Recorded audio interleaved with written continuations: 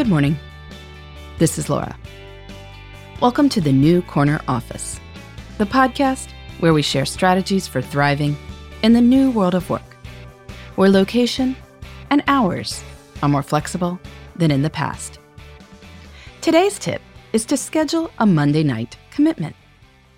By having something compelling in your personal life, you will feel more motivated to end work on time.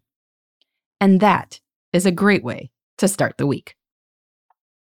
When people are busy, the last thing they want to do is add something else to their lives. But if you work from home, a few strategic evening time commitments can do a lot of good. This is because there is no obvious boundary for when the workday is done. If you commute to an office, at some point you will have to commute home.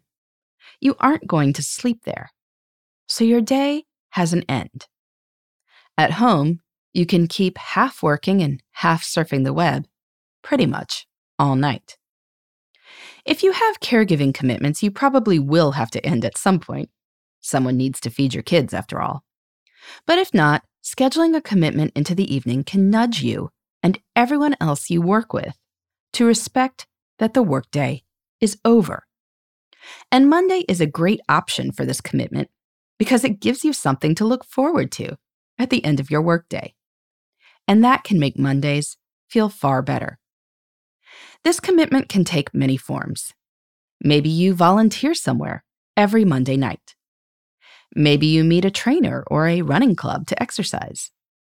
Maybe you have an extended family Zoom get-together. Maybe you meet with a small spiritual group. In any case, think about what you might enjoy putting into your life. And don't shy from the commitment. Making a commitment is what makes us take things seriously. If you just want to end work at a reasonable time on Mondays, well, what does that even mean? People might drop things on you last minute and you have no particularly solid reason to push back. But if you tell your colleagues, I tutor at-risk teens every Monday night at 7, well, they don't want to be the ones stopping you from doing that. And so it enforces a lot more schedule discipline. And you'll be doing good in the world, too. So think about what Monday night commitment might work for your life. Start scheduling it in. And you will start looking forward to Mondays so much more.